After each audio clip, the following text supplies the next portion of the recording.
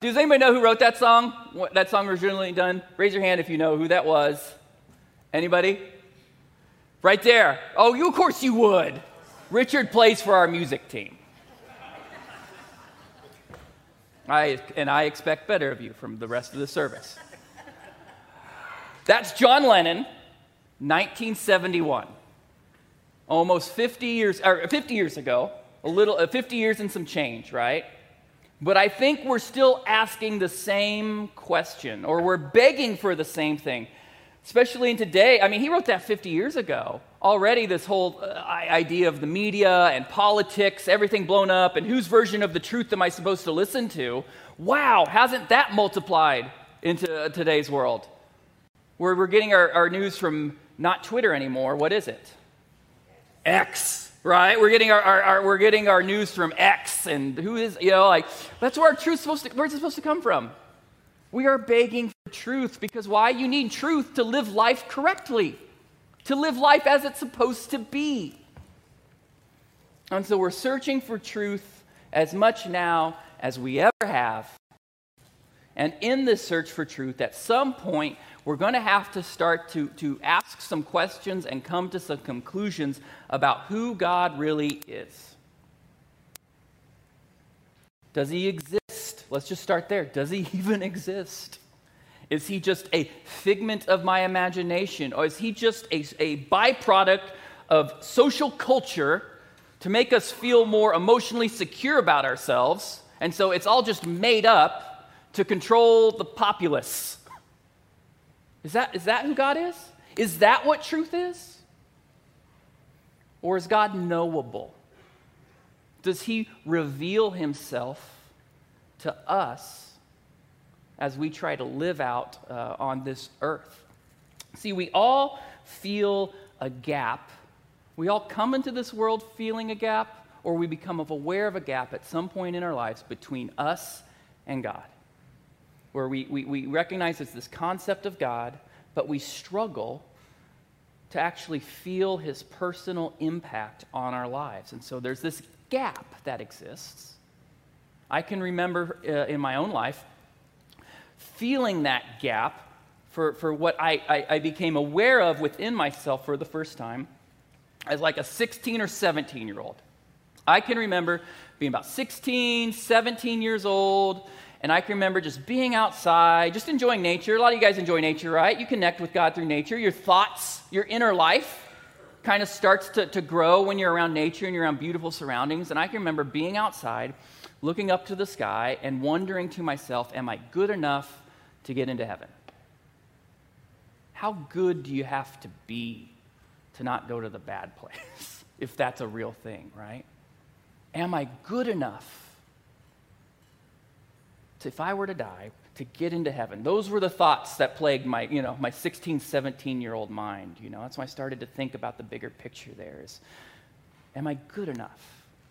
And I can remember as, an arrogant 16, 17-year-old male would, right? Like, who thinks he knows everything. Like, I'm probably a 6.5 or 7, right? Like, my gap's only a metric of like 3.5. I'm probably just good enough. I'm not the best of the best. I mean, that's reserved for who?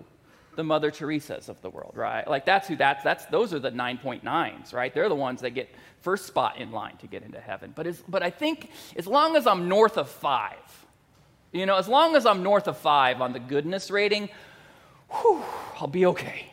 I'll just take, as long as they just let me in. I don't need the best spot, right? I just want to get in. I felt a gap. I felt a gap between me and God.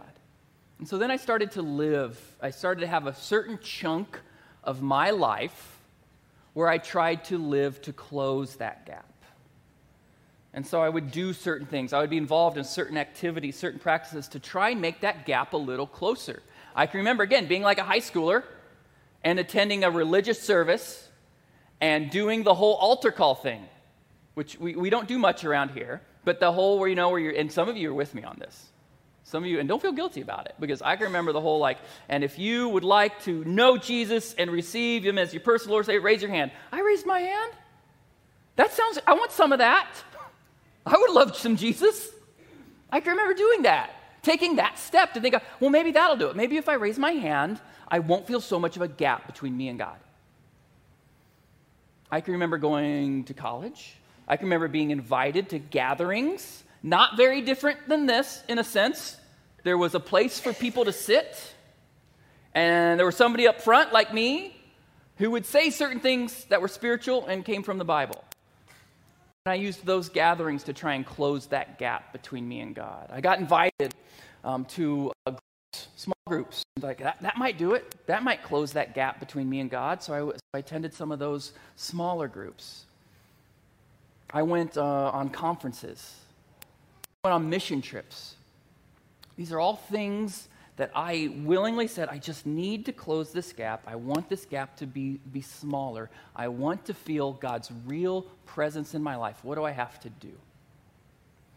And why all those things are good in their own way, and all those things are a part of a collective picture, a collective, holistic picture of my spiritual journey, and probably some of your spiritual journeys as well.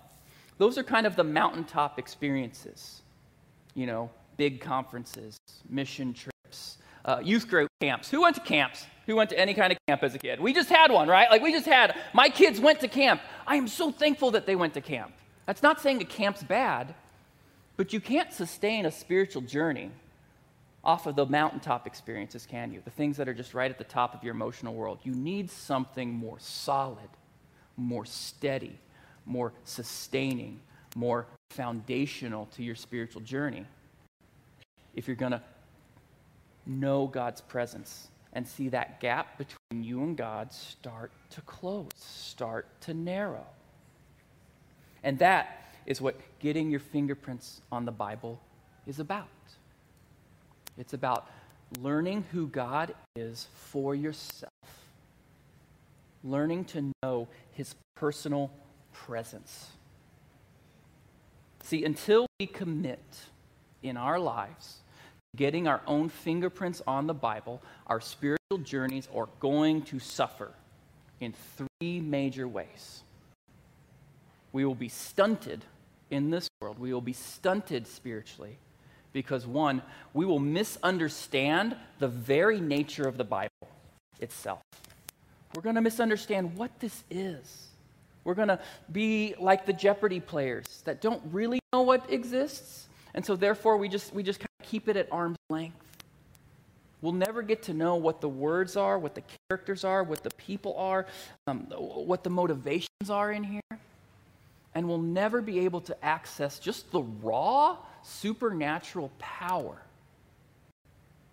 of walking with God daily and knowing what he says. So we're going to misunderstand the Bible, what it is, how to access it, how to read it, and the power that comes from a continually sustained journey.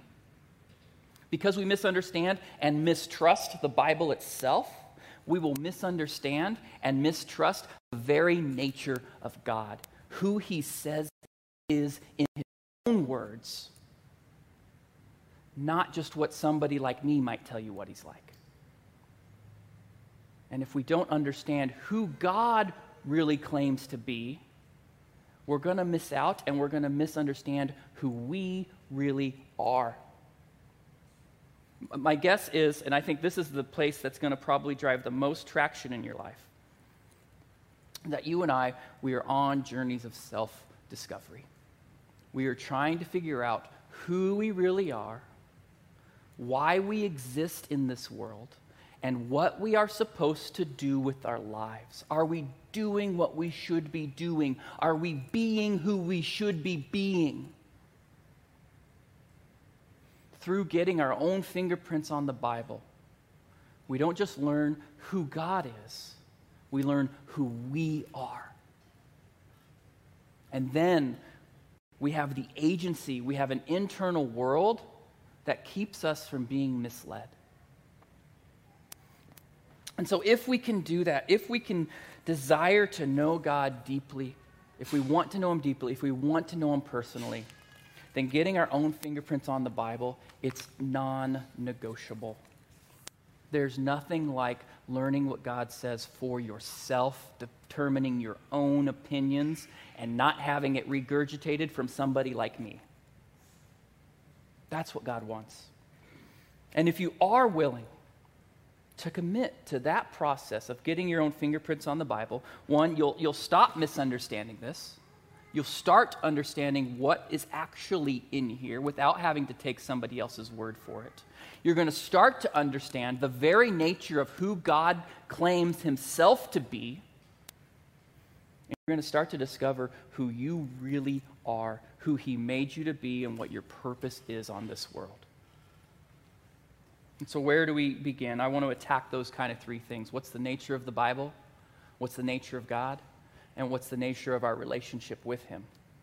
Now, first thing I think we have to do to kind of shift and to try and get our own fingerprints on the Bible is we have to stop looking at the Bible from the perspective of like a textbook. A lot of us are raised in school. Or actually, I don't even know, do they have textbooks anymore in schools? Who went to school with the textbook? Thank you. We are together, my brethren and sisterhood, like we who know the textbook. When you look for an answer, what do? You go to the table of contents, right? You flip through it, you find an index. I don't know what PVER equals NT, right? Like all those, like, I don't know where, travel trade looked like in the 1800s, but I got to figure it out. So what will we do with the textbook? You flip to the back and you say, like, I have a problem. I have something that I need an answer for. And I just need to get the answer in my life. That's what it's like to consult a textbook. That's what it's like to consult a technical manual. And so some of us approach it like a textbook, where it's like, I just got to get this answer. I need this answer for my life. I need this answer to solve in my life. Or so many of us, when we think about the Bible, our first interaction with it, have anybody, please be brave. I'm going to raise my hand to this. I want you to be brave too. How many of you, when you've been looking for answers, have you ever done the blind finger of faith? Come on. Do you know what it is? I'm going to show you if you don't know what it is. I don't suggest this. In fact, I'm going to do this as an example of what not to do. So the blind finger of faith is, oh God, I don't know what's going on. What's happening? Please show me. Please show me your will. And then you use a finger and you say, but then when Zephaniah the priest received Shemaiah's layer, he took it to Jeremiah and read it to him. And you go, what is that? That can't possibly be it. So you do another. It's like with the globe. You spin it, you put your finger, I'm going to live here one day, right? And so you do it again, and then you go, now I, Paul, appeal to you with gentleness and kindness of Christ. Though I realize you think I'm a timid in a person and bold, I'm only bold far away. Okay, that's more helpful. Timid. Like you start to get progressively better, especially as you do it at the end of the Bible, right? Some of us approach the Bible like that. We approach it as kind of this like farmer's almanac, where I have a specific problem and I need the answer. I need the technical information, so I'm just going to finger through it, So at best, we approach the Bible and we look at the nature of the Bible as this mysterious thing that's kind of unapproachable, and I feel like I have to be an expert. I don't really know how to read it, but it's supposed to have this answer, and there's just kind of like this confusion in it. But some of our first experiences with the Bible, and I really want to recognize you here today, is you've had the Bible used at you. You know what I mean? You've had the Bible used at you. So instead of your own kind of naive entrance into what answer I'm going to get out of it, you've had somebody quote something to you to try to control you. You've had someone try to use the Bible to act as God over your life, which is an unholy misuse of what God has given us through this. And so you look at some of the first interactions we have with this and what we assume to be the nature to be.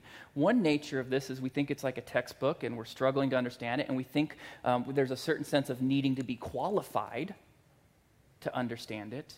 But then there's this other interaction where we feel shame when we're around it. There's a shameful, like, oh my gosh, this is just full of rules, and the only time I've ever heard it is when it's quoted at me, when somebody's tried to control my behavior, and I don't want any part of that. And so one of the shifts I think we have to make, or one of the things we have to do, is we have to stop understanding the Bible as a textbook, and we have to understand it as a family heirloom. So you have two Bibles here. I want to show you two Bibles. This Bible, to me, is kind of the example of the textbook, right? I love this. This isn't to dog on this or throw shade too much on it, right? But like you open it up and it's intimidating. There's a lot of footnotes, right? Here, let me get it right there. There's a lot of footnotes in this, right? It can feel like there's a weightiness to this. I mean, look how thick it is. You hear that? Like, let me drop it right now. Okay, let's see. Everybody quiet. That's not very approachable, is it? It's not very accessible, is it? Now I want to show you a different Bible, okay? This is a different Bible. This is a family Bible. This is a Bible that's old. This is a Bible that has been lived through. It's not just technical, but it's got stories in it. It's got, let me try and get to some of it. It's got footnote. Look at that. Right? This doesn't just tell you, this isn't about telling you what to do. This is about telling you who you are. And that's a different way to think about engaging the Bible. Because what would you say, you probably could even guess as I say it right now, like, what's the difference between these two Bibles? This one's got fingerprints all over it. This belongs to some, not just somebody, but someones who have made this a part of their life. Now, this Bible could become like this, but it's going to take work, isn't it? It's going to take a commitment. See, I think what we have to start to get, what's really, really important to understand is that the Bible is primarily more like a family heirloom than it is a technical manual. Yes, there's technical stuff in it. Yes, there's scholarship, right? Yes, there's footnotes. But more than anything else, what the Bible really is it's an account of family history. It's a recording of generation upon generation upon generation given to us to receive so that we don't forget where we come from. So much time has been spent here. It's like, which Bible would you like your life to look like at the end of your life, right? That kind of idea of like, man, if my life could look like this here, I think that there would be a significant impact in the world and on others. When we start to do that, when we start to make that shift, and we stop trying to think of the Bible as just this textbook, but more like a family heirloom, more like a personal journal that's been handed to us so that we don't forget where we come from, what's going to start to happen is we're going to start to see God much more as a loving parent and not that fearful, angry judge that's just up there in the clouds. Maybe more like peevish accountant. Sorry if there's any peevish accountants in here today, but you know that idea of keeping track of our sins? You know, like that's something that hovers over us. Is God keeping track? I mean, that's where I was as a 16 or 17-year-old, where I felt like I was a 6.5, a 7, like, okay, God's got it. He's God. He's keeping track. I got to do more. We can come with that attitude. We can come with that lens towards the Bible, towards God. But if we spend time getting our fingerprints on the Bible, what's going to come out is that he is much more dad than he is dictator. And just like any parent, what he really wants is he wants his words of life to live inside of our hearts. It's been several years since I've done this, but there have been times in my life where I felt the need or the urge or the compulsion to write a letter to my kids when they were younger. You know what I mean? And some of you have probably done that, right? Like you write your kids a letter. And this is when my kids were maybe like just born. I can remember writing when I had my first kid. Like I can remember getting a journal out and getting a spiral notebook out and like writing about the feelings I was having then. And I was writing my hopes for what would happen in his life. And I can remember on some of their birthdays when they're younger, getting out paper and pen and writing those words for them to have when I'm not around. That's the picture I think we need to have. That's the picture I think you need to have when it comes to getting your own fingerprints on the Bible. It's not an accountant trying to give you a checklist to make sure you're not sinning. It's that of a parent who's writing and pouring out his heart. It's that of a father, a parent who loves his child so much, because that's what I want for my kids. Because I know I'm not going to have them forever. I know I'm going to pass away. I know that they are going to move out. And what I want in them, what I want for them, is to have life inside of them, to know me, to know my voice. I want my kids to be able to hear me even when I'm not there. And that's what God wants for us. He wants us to be able to spend the kind of time it takes relating to Him, getting to know what's on His heart, that we would hear His voice in any situation that we find ourselves in. Ultimately, what God as parent, what God as Father is after, is that we would get to know Him so deeply, so personally, that our character would be formed like His character. We would become like Him. That's what parenthood is all about, character formation. I want to read to you some scripture. It's the only scripture we're going to put up here today. I want to read to you Proverbs 2, 1 through 10, because this is what I feel like. If I could condense and distill what God's trying to do through the Bible and why we should get our fingerprints on it, I think it lives here. So I'm going to read this out loud from the screens here. In Proverbs 2, 1 through 5, and Proverbs is a book of wisdom. It's a book of just a bunch of wisdom sayings. It says, my child. See how it starts? My child. Listen to what I say and treasure my commands. Tune your ears to wisdom and concentrate on understanding. Cry out for insight and ask for understanding. Search for them as you would silver. Seek them like hidden treasures. Then you will understand what it means to fear the Lord, and you will gain knowledge of God. Keep going. Next slide. For the Lord grants wisdom.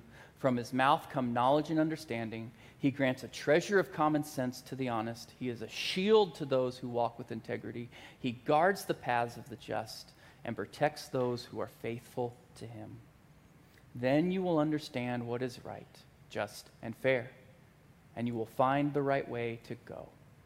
And this is my favorite part, verse 10 here, right at the end. This is my favorite part. For wisdom will enter your heart, and knowledge will fill you with joy.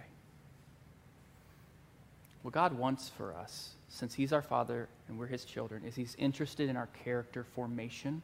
And so what He wants is He wants His words to live in our hearts. He wants His wisdom to actually be alive,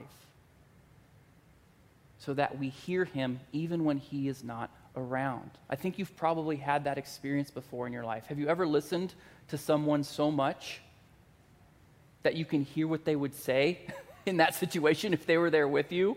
Some of you have watched enough TV to know how certain characters would respond, right? You know how Ted Lasso would respond. You know how Steve Carell for The Office. You know what he would say and how inappropriate it would be if he were to say something, right?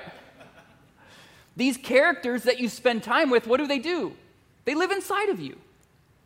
You carry their personality with you. And you can imagine what they would say and how they would respond in whatever situation you are in. That's character formation. That's what God wants. God wants His word, His living, active, breathing words, what has been passed down from generation to generation, the wisdom that He has. He wants it not to just be this external control device, but an actual life inside of us.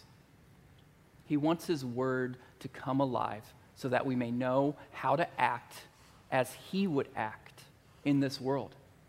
And so in this, you're going to find a ton of encouragement. I promise you, I have been through the worst times in my life when I have felt so much like crap that all I could do would be to hang on to a single verse and find hope in something other than my own life circumstances. So there's going to be tons of encouragement, but there's also going to be challenges in that. And I think that's something sometimes we're not prepared for. And we're not prepared for it because we are still living in a childish mindset. Another definition of a child, I think, is just a being who is completely self-centered, self-absorbed. They only think about what they want when they want it. I am dealing with this so much right now. You know, I have a 7-year-old, a 10-year-old, and a 12-year-old. And I have to be involved in their character formation. I can't just encourage them. Because if I just encourage them all the time, I would end up, and we're fighting it, with just a bunch of jerks. Because until they're challenged, until you butt heads with them and let them know they're doing things the wrong way, they're never going to learn to not be self-centered little buttholes. Now you can say amen, Richard.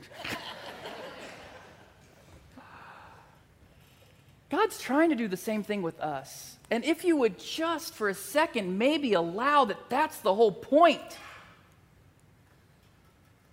you would experience incredible transformation. You would experience self-awareness. You see, the thing that we need to be saved from more than anything else, it's not our financial situation. It's not our relational situation. It's not our marriage situation. It's not even any physical illness that we're going through.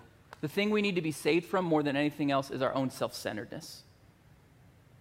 That's what the Bible means when it talks about sin. You could go through the Bible, you could get your own fingerprints on the Bible, and anytime it uses the word sin, just replace it with self-centeredness. Replace it with self-absorption. So God as Father is trying to raise his kids, us, out of a place of immaturity and self-centeredness and self-absorption, and he's trying to put within our hearts other-centeredness, other-orientatedness. That's what the Father's heart is all about, other-orientatedness. That's what a parent's heart is about, other-orientatedness. God didn't need to create humanity, just like I didn't need to have 3 kids and change a bunch of diapers. Like, I didn't need that in my life. I didn't need my kids learned this trick at our Eagle Lake camps called playing the bagpipes. Have you seen playing the bagpipes? It's the most annoying thing in the world. Let me show you. They grab their nose, like, let's do this together. Can we make this a group activity, please? I think we'll get best effect. We will get maximum effort from this if we all do this, okay? So everybody grab your nose. And then you notice already you're entering the right octave. And then chins up. And then what you're going to do is you're going to emit a sound, and you're going to just throat chop yourself, okay? So you're just going to throat chop yourself. So,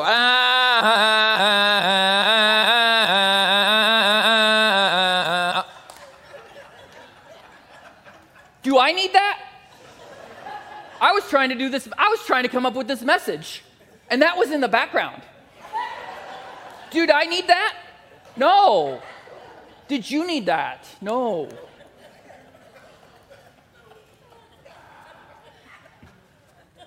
But did from my heart, I laugh. I did. Did from my heart spring joy? The joy that only comes, from having that intimate bond and connection. Yeah. That's love, right? God didn't need us, but he chose to create us so that we could share in his eternal love. Did you catch that? God doesn't need us. I mean, we don't need children. We can, and if you don't have children, that's okay. You're just as valuable. Our society can lift family on a pedestal, and that sucks for you. I'm sorry. You can have just a fruitful life as anybody else, whether you have kids or not, whether you're married or not. It sucks that our society idolizes family so much. God didn't need us, but because his very nature, the only kind of nature you can learn about is if you get your own fingerprints on this, his very nature is that of an other-centered personality, an other-centered character. And what he's trying to do in us and why he challenges us, why he puts things in the Bible that we are going to absolutely struggle with and absolutely hate and absolutely resist. It's because he's trying to get us to be other-centered, not self-centered. That's the mark of maturity. That's the mark of moving from childhood to being an adult that's still a child. We're always going to be children of God, but we don't have to live in childhood with God. We can mature, and that's only going to come through getting our own fingerprints on the Bible, learning what he says to us personally without having it regurgitated by anybody else. And the only thing that's required is a humble heart. And I don't have the scripture up because it was just this morning. I think this is what happens as you start living this life and you start hearing God speak. And it can be a little weird, but it's also super comforting to know that he does. And in Psalm 51, this is a psalm written by King David, who was a child of God, but who had acted very childish. David, and this is what's really, I think, interesting or cool, whatever you want to call it, or intriguing about the Bible is you can come into this thinking that it's going to be full of saints and then be utterly flabbergasted at how horrible the people are in it. And so what the Bible is it's not so much this mirror of what sainthood looks like and all these good people. What it really is it's a document, it's an accounting of how self-centered these people are. The Bible is really an account of what unadulterated, unfiltered self-centeredness looks like, and the chaos that reigns out of self-centeredness, and the sin that drives all that self-centeredness. And so you can have these figures like a King David, who wrote a lot of the Psalms and is very featured in the Bible. You can have this person of King David who's a king. He's like got the loftiest position that you can have at that time. Yet he does horrible things. He does really childish things. And so in Psalm 51, you have David who recognized his self-centeredness. He recognized his childishness, but he still knew he was a child of God. And he wrote this in Psalm 51, verse 16, and I'm going to read verse 16 and 17, and he just writes about God. He's talking to God. He's pouring his heart out to God. And he says, "You do not desire a sacrifice, or I would offer one. You do not want a burnt offering. The sacrifice you desire is a broken spirit. You will not reject a broken and repentant heart, O God." The verse that stuck in my head, it doesn't read it like that because I learned it a different way. The verse I remember is a broken and contrite heart, O God, you will not despise.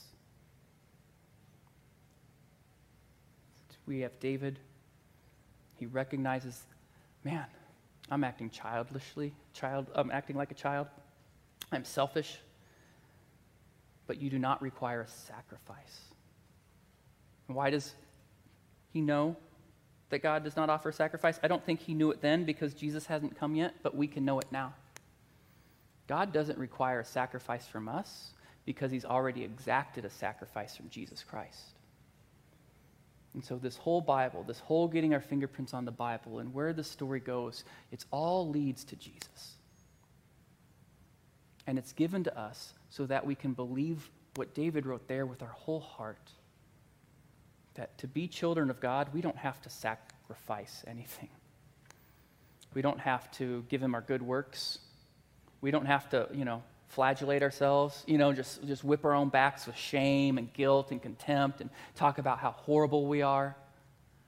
We don't have to go into self-contempt. We don't have to go into other-centered contempt. What God asks is only one thing: a humble spirit, a broken and contrite heart.